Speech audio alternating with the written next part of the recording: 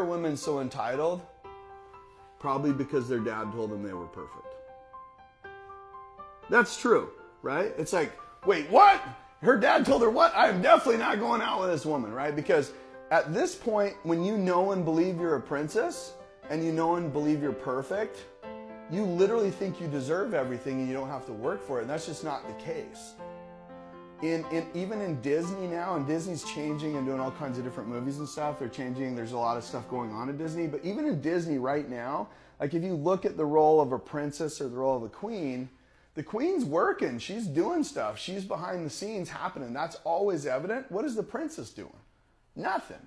Right? And so the women, the entitlement, the problem with women entitlement is they still think they're a princess and they need to grow up and become a queen, right? They need to like step into that role because until they work and they push and they help drive the kingdom, they're not entitled to anything. And truthfully, they never were. It was just someone giving it to them for no reason other than just love.